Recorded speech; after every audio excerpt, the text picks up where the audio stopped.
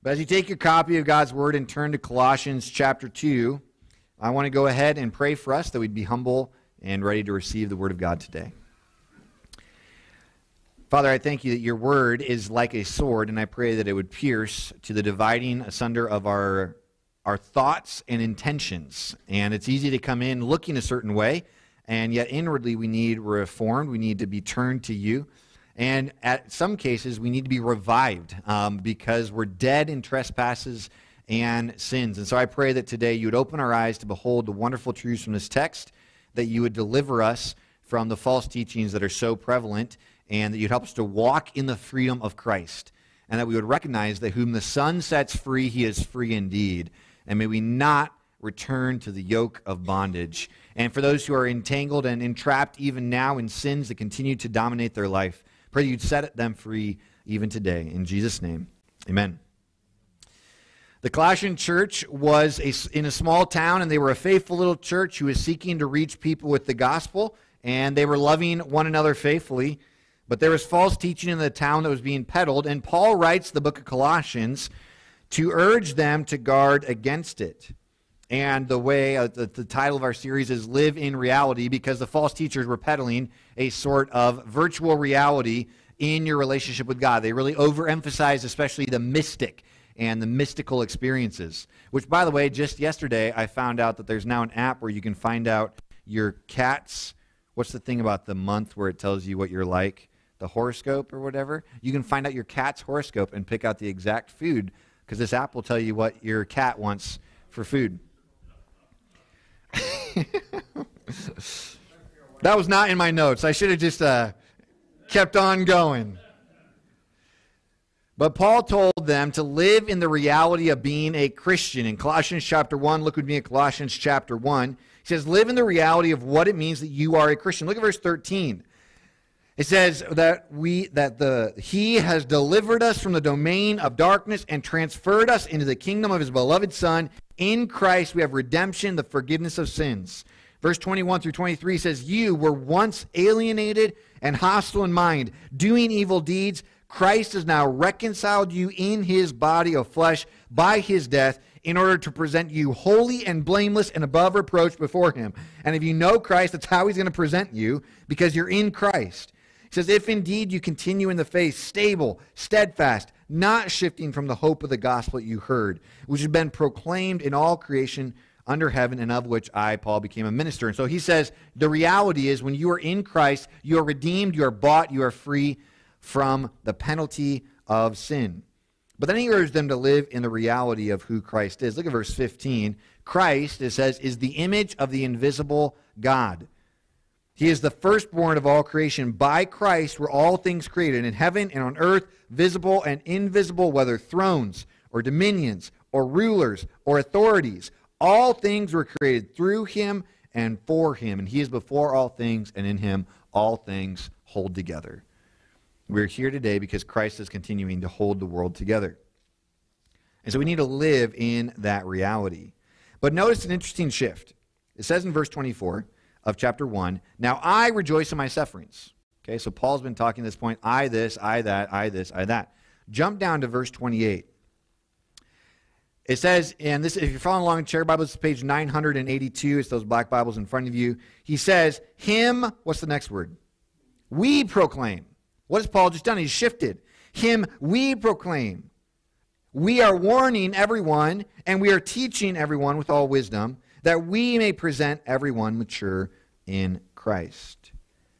I think that every Christian is involved in the process of seeing people mature in Christ. And that we're supposed to be involved in that process. This is not an individual thing. We are supposed to help other people mature in Christ. And as I was studying this text, I came across a story in a commentary about a pastor who was opposing a certain business that was coming in. It was getting set next to a school, and it was an inappropriate business, and the pastor was opposing it tooth and nail and ended up in court. And the defense attorney looked at the pastor, and he said, tell me, pastor, doesn't the word pastor mean shepherd? And the pastor said, it does. And trying to catch him, he said, well, then why on earth aren't you back taking care of your sheep? And the quick-witted pastor said this. He said, because today I'm fighting the wolves. And I loved that line. But think about David. David is a shepherd that we know about. And what does he say? He goes to Saul and he says, hey, I've killed a lion and a bear. And a good shepherd recognizes that there are evils that seek to attack the sheep. There are false teachings that seek to attack the sheep. There were wolves dressed in sheep's clothing attacking the church at Colossae, and there's still wolves today. And today I want to look at the false teaching. You don't have any notes in the PowerPoint, so today you get to find out if you take notes or if you just fill in blanks, and I already upset a few people with that. I'll try to give the outline to you, but there's three things I want to look at today. First of all is the false teaching facing the Colossians. Second is the false teaching facing us at St. Ansgar. Third is the antidote for both. False teaching facing the Colossians. Second is false teaching facing us. Third is the antidote for both. So first of all, the false teaching facing the church at Colossae was that Christ is not enough. Look here in verse 29. He says, chapter 1, verse 29, for this I toil, struggling with all his energy that he powerfully works in me. Chapter 2, I want you to know how great a struggle I have for you, those at Colossae, those at Laodicea, and for all who have not seen me face to face, that their hearts may be encouraged, be knit together in love, in order to reach all the riches of full assurance of understanding and the knowledge of God's mystery, which is Christ, in whom are hidden all the treasures of wisdom and knowledge. I say this in order that, here's his purpose, that no one may delude you with plausible arguments. So whatever is coming into the Colossian church is plausible. It makes sense. It appeals to the logic of the brain. It's someone who is arguing simply based off of logic. And he says, I'm writing so that no one deceives you, deludes you with plausible arguments. For though I am absent in body, yet I am with you in spirit, rejoicing to see your good order and the firmness of your faith. Paul could not be physically there in Colossae wrestling with these people. And so he was wrestling with them through a letter and through prayer. The three proposed additions that they added to Christ, they believe that Christ is a good start. Get Jesus, that's a good start. You're on the good path. But now you need to add three things. Number one was ritualism. Look at chapter 2, verse 8. It's page 984 in your chair Bible. It says there, see to it that no one takes you captive by philosophy and empty deceit, according to human tradition, according to the elemental spirits of the world. So there was a ritualism that they were trying to bring in, connected with Judaism even. And if you look at verse 16, we get another clue as to what this false teaching was. It says, therefore, let no one pass judgment on you in question of food and drink. Okay, so now part of the ritualism is, what are you eating and what are you drinking? And I think I told you last week, I had someone send me a sermon where the preacher just straight up said you should not eat pork. It's in the Bible, it says you shouldn't eat pork. And it's like, literally in Scripture, it also says he gave us all things. I mean, it's in there. But he just pulled this text out and he said, you shouldn't eat this, you shouldn't drink that. And he went after coffee, and so I knew he was a false teacher because he went after. But anyway, he says here, he goes, don't let someone pass judgment upon you about food and drink, or with regard to festival or new moon or a Sabbath. And then verse 21, it says, do not handle, do not taste, do not touch. That's what they would say. So there's this ritualism of you have to perform these certain things, you have to do these certain things, stand, kneel, whatever it is, you have to come to these rituals. And so they added ritualism to Christ. If you really wanted to know Christ, if you wanted to go into the deep things of Christ, you had to have rituals. Second thing they added was legalism.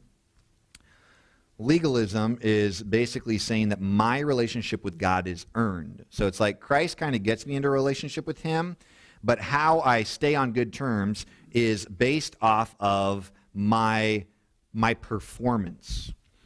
And so it distinguishes, or what it messes up is it says that your relationship with God is dependent on you instead of on Christ. And so it's really adding to Christ. And you see that here in the text too. Look at verse 14. Verse 14 of chapter 2. They said that Christ canceled the record of debt that stood against us with its legal demands. This he set aside, nailing it to the cross. According to God, if you are in Christ, you are perfect because you have the righteousness of Christ. And so if you're perfect, what do you have to do to earn a relationship with God? It's Christ has done it. And that's why we said Calvary covers some of it. What are we saying? No, Calvary covers it all. Jesus paid most of it. No, Jesus paid it all. And people say, well, I'm sure that when I got saved, Jesus covered my past sins, but what about now? And I've heard the best argument for that is when Christ died on the cross, how many of your sins were in the future? All of them. And on the cross, he took care of all of them. But they said you need to be legalistic, and they had a lot of Jewish things. You had to be circumcised, and you had to do all these certain things. You had to bring these offerings and whatnot. And Paul says, no, we're done with that. We have Christ. But the thing that I think made them most plausible is, look at verse 15. They added mysticism. So they added ritualism, legalism, mysticism. Verse 15, he says this: he disarmed the rulers and authorities and put them to open shame by triumphing over them. And in verse 18, it says, let no one disqualify you, insisting on asceticism and the worship of angels, going on in detail about visions, puffed up without reason in a sensuous mind. These false teachers loved what is known as the deeper life, and they pursued the deeper life. And they believed that there were these different levels. So God is up here, and there are these levels of angels that you kind of work your way through. So they believe that the entire material world is evil. All material is evil. And it resulted in two things. Either they were extremely strict. They didn't eat any food that was tasty. They didn't drive any car that looked nice. Or they didn't have cars. But anyway, they didn't do these certain things. Or they didn't care. And they would sleep with anyone and everyone. They just had a completely promiscuous life because matter is evil. And then they would talk about these spiritual experiences that they had. And if you didn't have these spiritual experiences, well, it's because you didn't have ritualism, legalism, and mysticism. And you needed to add to Christ these things that drew you in. And a key word that the false teachers loved was fullness. They believed that the material world was evil, and so they tried to work their way closer to God. And what happens, though, is if you have to work your way through different levels, guess what that means? You now have different levels of Christians. And what happens when I think I'm on this level and you're on this level? Judgment, pride. Yeah, exactly. You think you're better than everyone else. And so now you want to go through these levels so you can look down on someone else. That creates a lot of unity. It doesn't at all. I don't think this mindset is completely gone from our day and age, the idea of the deeper life. Even the massive amount of use of crystals, if you're not familiar, oftentimes crystals are being used by teenagers.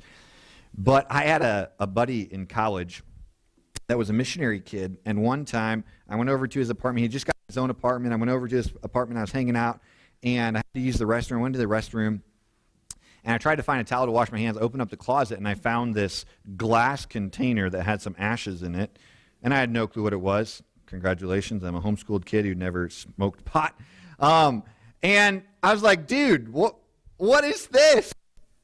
And so he went on to tell me about how when he did drugs, he felt closer to the Holy Spirit. What is it? That's just the mysticism, where he's saying, I'm closer to the Holy Spirit because I'm doing drugs. And I remember, I'm in college, and I'm like, I'm pretty sure that's wrong. Pretty sure on this one. Pretty sure. But you know what he argued? He's like, the earth is the Lord's and the fullness thereof. And he argued for that. And I'm like, wait a minute. Paul struck at the heart of this false teaching when he said, I'm struggling to make you perfect, mature in Christ. And he says over and over again in chapter 2, all. You have all that you need in Christ. And so let's look. That's the false teaching that was facing the church of Colossae. But let's look at the false teaching that's facing the church of St. Ansgar. I still think that there is a threat for ritualism. You could just come to church, go home, that there's no difference in your life. There's a threat for legalism, where you judge your walk with God based off if you read your Bible, if you did these certain things. So there is still that present.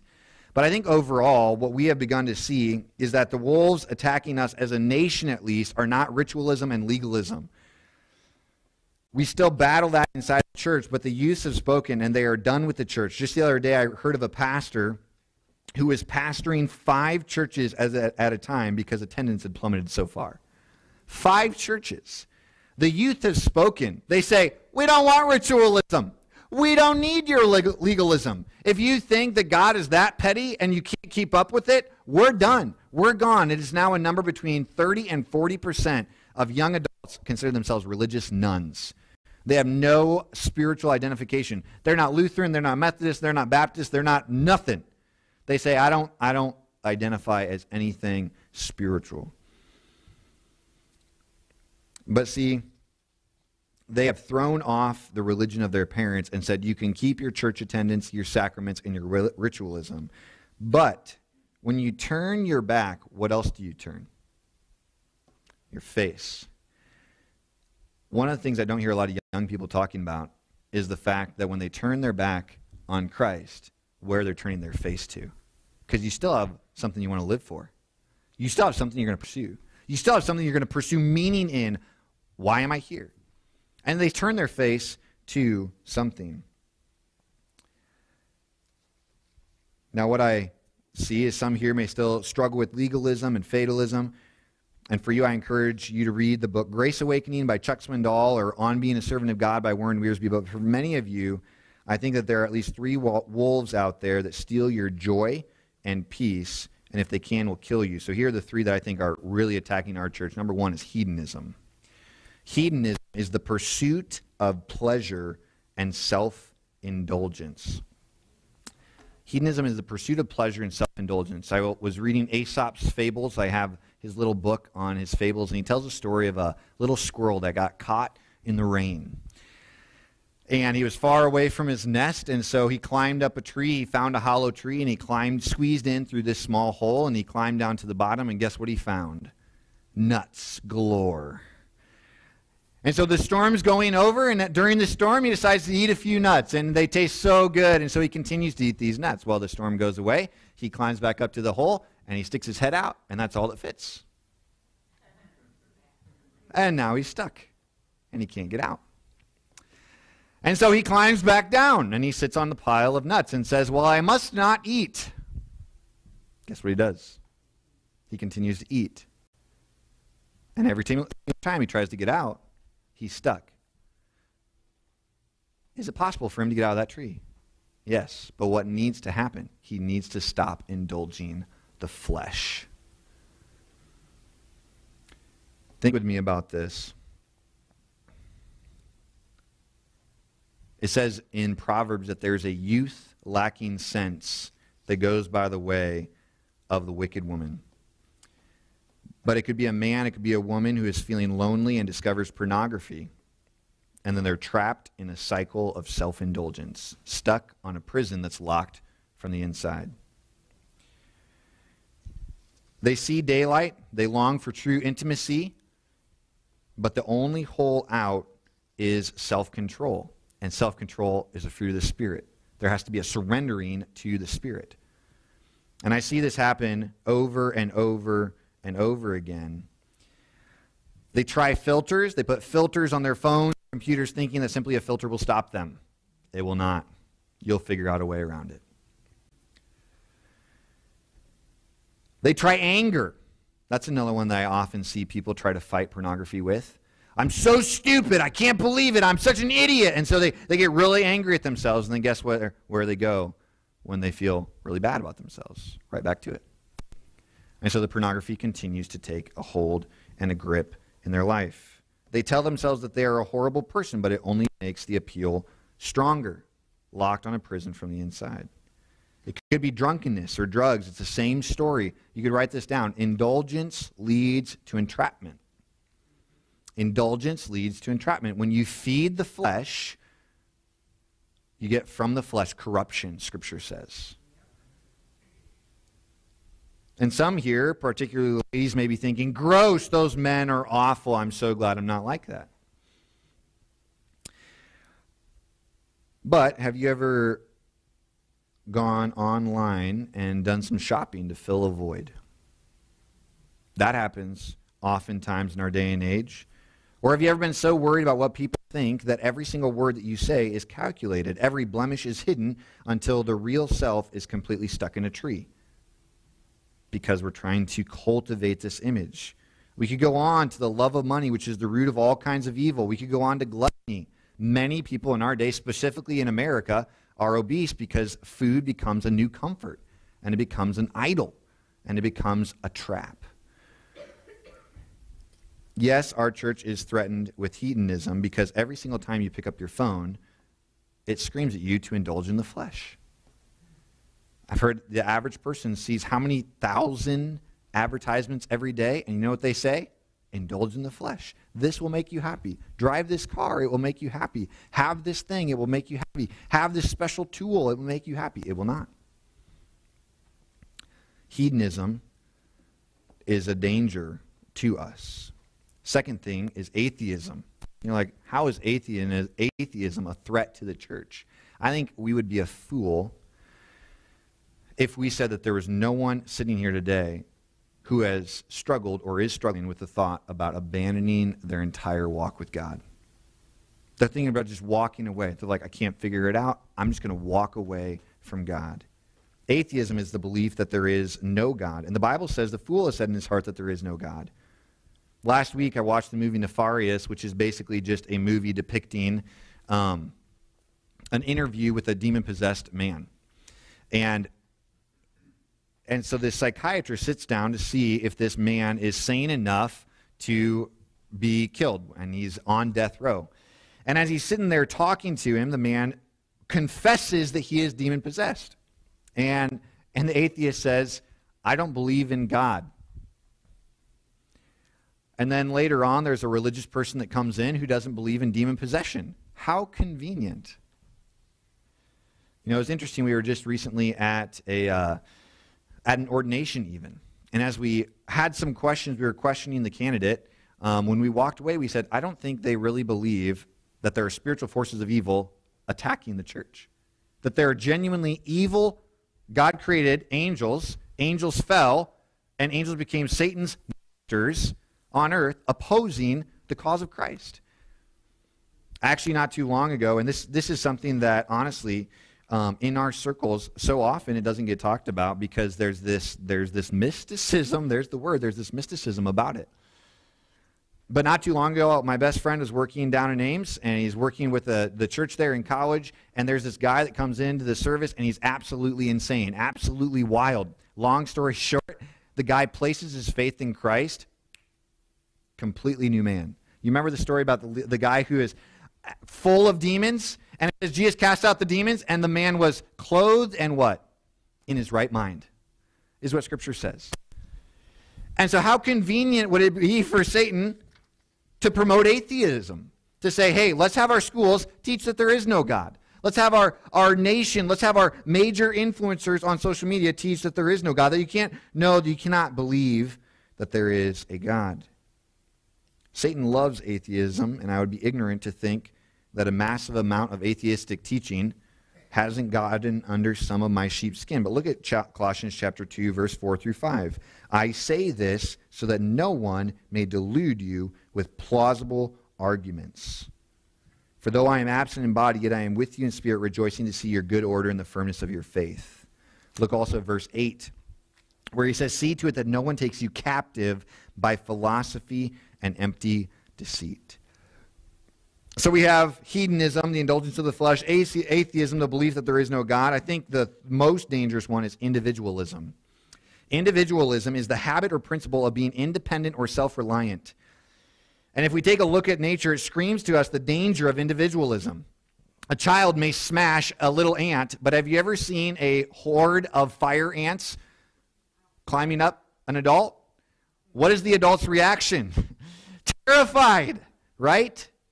And we have over and over again, I mean, if a wolf wants to steal sheep, he either has to strike the shepherd, and the sheep will be what? Scattered, or lure the sheep away. I remember a man who came to one of the sermons here, totally disagreed with me and made that very clear after the service, and believed that everything wrong in our world was because there were women in the workforce. And the cure for every world problem was for the women to come home and have babies. I'm like, wait a minute, what? And so we had a conversation, and there is biblical headship. I believe in biblical roles. I believe in that. But we had a conversation, and it was very, very soon that this person decided, hey, I'm going to start my own church with my family. And I thought, how convenient it is, because last I checked, it is easy to score touchdowns when there's no defense. Isn't it? And that person, he would not sit down and talk with me. Why? I had verses.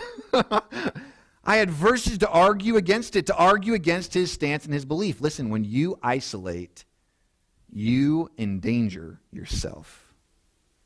When you isolate yourself from the body of Christ, you danger yourself. The theme verse of America seems to be, you have no need that anyone teach you.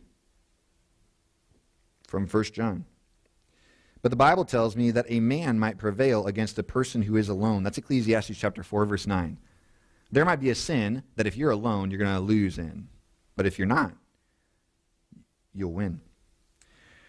Right before it, it says two are better than one. And our Lord tells us that we are a body who is supposed to be knit together. He pictures us as a building of bricks built together on the cornerstone, which is Christ. I think that's probably the greatest threat to the Church of America today, is that we have a whole bunch of people coming in trying to hear from God for themselves, and they're trying to work out their own salvation by themselves. There's no, hey, Ken, I'm letting you into my life. I want to be accountable. Hey, I need help. I need strength. I'm discouraged. There's no mutuality. It's the idea of silos, a bunch of silos sitting in the church, instead of a body working together. It's dangerous. And it threatens yourself. Because here's another one. I know someone who they've completely isolated themselves, extremely depressed, extremely discouraged. Go to church, they feel really alone. And I say, well, who have you talked to? Who have you invited over? Who are you around? They say, no one, no one, no one.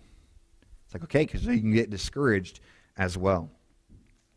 Maybe just pencil this in as a footnote to think about later. Do you think a fully individualistic church needs a pastor? Just think about that. I've had a few experiences in the last 10 years where a pastor has left the church and the congregation basically cheered. Because they don't want a shepherd leading. They want someone just to fill the pulpit. We'll take care of our relationship with God. You just fill the pulpit, preach a good sermon. That's the danger of individualism. Okay, so what's the antidote? That's an important question, right? The antidote. Come back next week and we'll talk. No, I'm just kidding. One commentator said, it is good to warn, but how far would we get in our travels if the highway signs told us only where the roads were not going? Paul was struggling for at least, I think we have 5 things here, so get ready to write quickly. He's struggling for encouragement. He says in Colossians chapter 2, I want your hearts to be encouraged. A discouraged Christian is an easy target. And encourage means to come along beside someone, have someone hold you up. If you ever watch football and a guy gets tackled and his knee, they show it up in close, I hate those. They show in close motion his knee's like over here, and he stands up and he has one good leg, and what happens? Someone comes along beside him, sticks their arm under him, and he hops off the field, and everyone cheers because he's hopping off the field or he's limping off the field. That's the picture of encourage, to come alongside to pick someone up. So when you're discouraged, when you're defeated, you have someone who comes alongside and they pick you up. And Paul says, I want you to be encouraged. And Paul says in Philippians chapter 2, verse 1, that our encouragement is in Christ. You and I are naturally dead in our trespasses and sins. We're alienated from God, enemies of God, and ungodly. But while sinners, Christ died for us. God so loved the world that he gave his only begotten Son, that whoever believes in him will not perish but have eternal life. So the question is, have you believed in him today? Have you come to Jesus Christ to receive the eternal life that you don't deserve? Have you given up your pride and your need to earn salvation and called on the name of the Lord and confessed your sins and asked him to forgive you? And if not today, you can do that, even now. Or come up after the service, and I'd love to walk you through that, because it says in Christ you're a new creation. So Paul struggles for their encouragement. Here's 5. I think I have 5 E's. Where's me help me get them all E's. So second one is endearment. The antidote is encouragement, someone coming alongside of you. Secondly, it's endearment. It says here that in verse 2, their hearts may be encouraged, being knit together in love. Love is a sphere in which unity is found. And Paul took time to minister to individuals and not just a group. And so remember, if you minister to one in the body of Christ, you're ministering to the whole body of Christ. And there should be an endearment and a love for one another where we're genuinely concerned for each other's needs spiritually. So who can you encourage this week? Believers should be informed that other Christians are interested in their spiritual welfare. The person outside of my family who's probably been the biggest example of this to me is Nick Harsh. He's my best friend. Him and I Marco Polo regularly. We are complete opposites. He has a beautiful head of wavy hair. I don't. And if I grew it out, I wouldn't. And he loves skinny jeans. I don't even fit in skinny jeans. Like, it just doesn't work. He loves the big church and church plant. We're just completely in we're complete polar opposites. Yet, the one who has faithfully over and over and over again given me counsel, helped me out of discouraging seasons, strengthened me at times when I was weak, is Nick. Why? Because he loves me. And I love him. And you'll find when you love other believers, it is a lot easier to minister to them. And when you're loved by other believers, you'll find that you often win over sin more often too. And so he says you need to be encouraged. You need to have endearment. He's struggling for endearment. Third thing is he's struggling for enrichment. He said, notice there it says the riches, the treasures of the wisdom of knowledge of God, the riches of Christ, the riches of full assurance. Here's the fourth thing is struggling for enlightenment when he talks about wisdom and knowledge. So you have encouragement, endearment, enrichment, enlightenment. And oftentimes for people who want to know, I thought that even when the news about the Perry shooting came out, the first thought I had is, why? Why? We want to know. We like knowing what is on people's minds. We don't like this idea that someone can just be evil. And so the false teachers talked about the need for enlightenment. And be wary of anyone who tells you that there is a key that you're missing to your walk with God. Beware of those keys, because usually what happens is the key is always out of reach. And this plays out in our marriages sometimes. Marriage can be stressful. No amens? Okay. Discouraging. Too scared. Next on my lines, fear-inducing. Fear-inducing. When you think about understanding your spouse, sometimes it feels like it's just out of reach, and that there's some key that will permanently unlock your ability to understand your spouse. Maybe that's just a folly of youthful marriage. But sometimes you're like, if I could just get this, then I'll be able to read her mind and always know what it is. I had someone just text me a picture the other day that said, when my wife said, me after my wife tells me that she's fine, using the scientific method to figure out what's wrong. You know, it's a picture of a scientist like going nuts trying to figure out what it is. And so we feel like there's this key that we can automatically understand it. Or we have people that we read book after book after book trying to discover the secret of building wealth. There's a longing in every human heart to know. But many want Jesus to appear to them really quickly so they can just know that he is who he says he is. And the idea is that assurance is just one step ahead of us. It's just out of reach. But Paul says, no, you're assured in Christ. Find your enlightenment in him. And the last one is struggling with entrenchment. Entrenchment, I had to get another E in there. He says in chapter 2, verse 4, I say this in order that no one may delude you with plausible arguments. For though I am absent in body, I'm with you in spirit, rejoicing to see your good order and firmness of faith. And those are both military terms. He says you got to be ordered and firm in your faith. We need to be entrenched in our faith. Plausible arguments is the word that was used by classical writers for probable reasoning opposed to demonstration. Let me give you two illustrations, then we're going to come to communion. Many people hate Dave Ramsey because he's just brash. But one of the things you'll notice if you're talking or if you call in, if you dare to say, I ran a calculator and it said this, he will jump all over and say, I did a study of 10,000 people and this was the result. And many times financial gurus will want you to run calculators. They're probable arguments. And Dave argues against it with actual experience. And many, many times when people try to deceive you, it's just going to sound probable, but they don't actually have the evidence to back it up. But I want to share with you the most compelling illustration I have ever heard for evolution. Happened this week. It was on Facebook. And Bill Nye, the science guy, he had a jar that was filled with liquid, and it had blue and white beads. And he took that jar and he shook it up, and all the beads mixed together. And then he set it down. They all mixed together, and then slowly the white beads rose and the blue beads sunk. And then they slowly came back together. And he said, "Behold, order out of chaos." And I was like, ooh, that's a good illustration. And so I thought about that for a while, and then a thought occurred to me. Who made the beads? Who made the jar?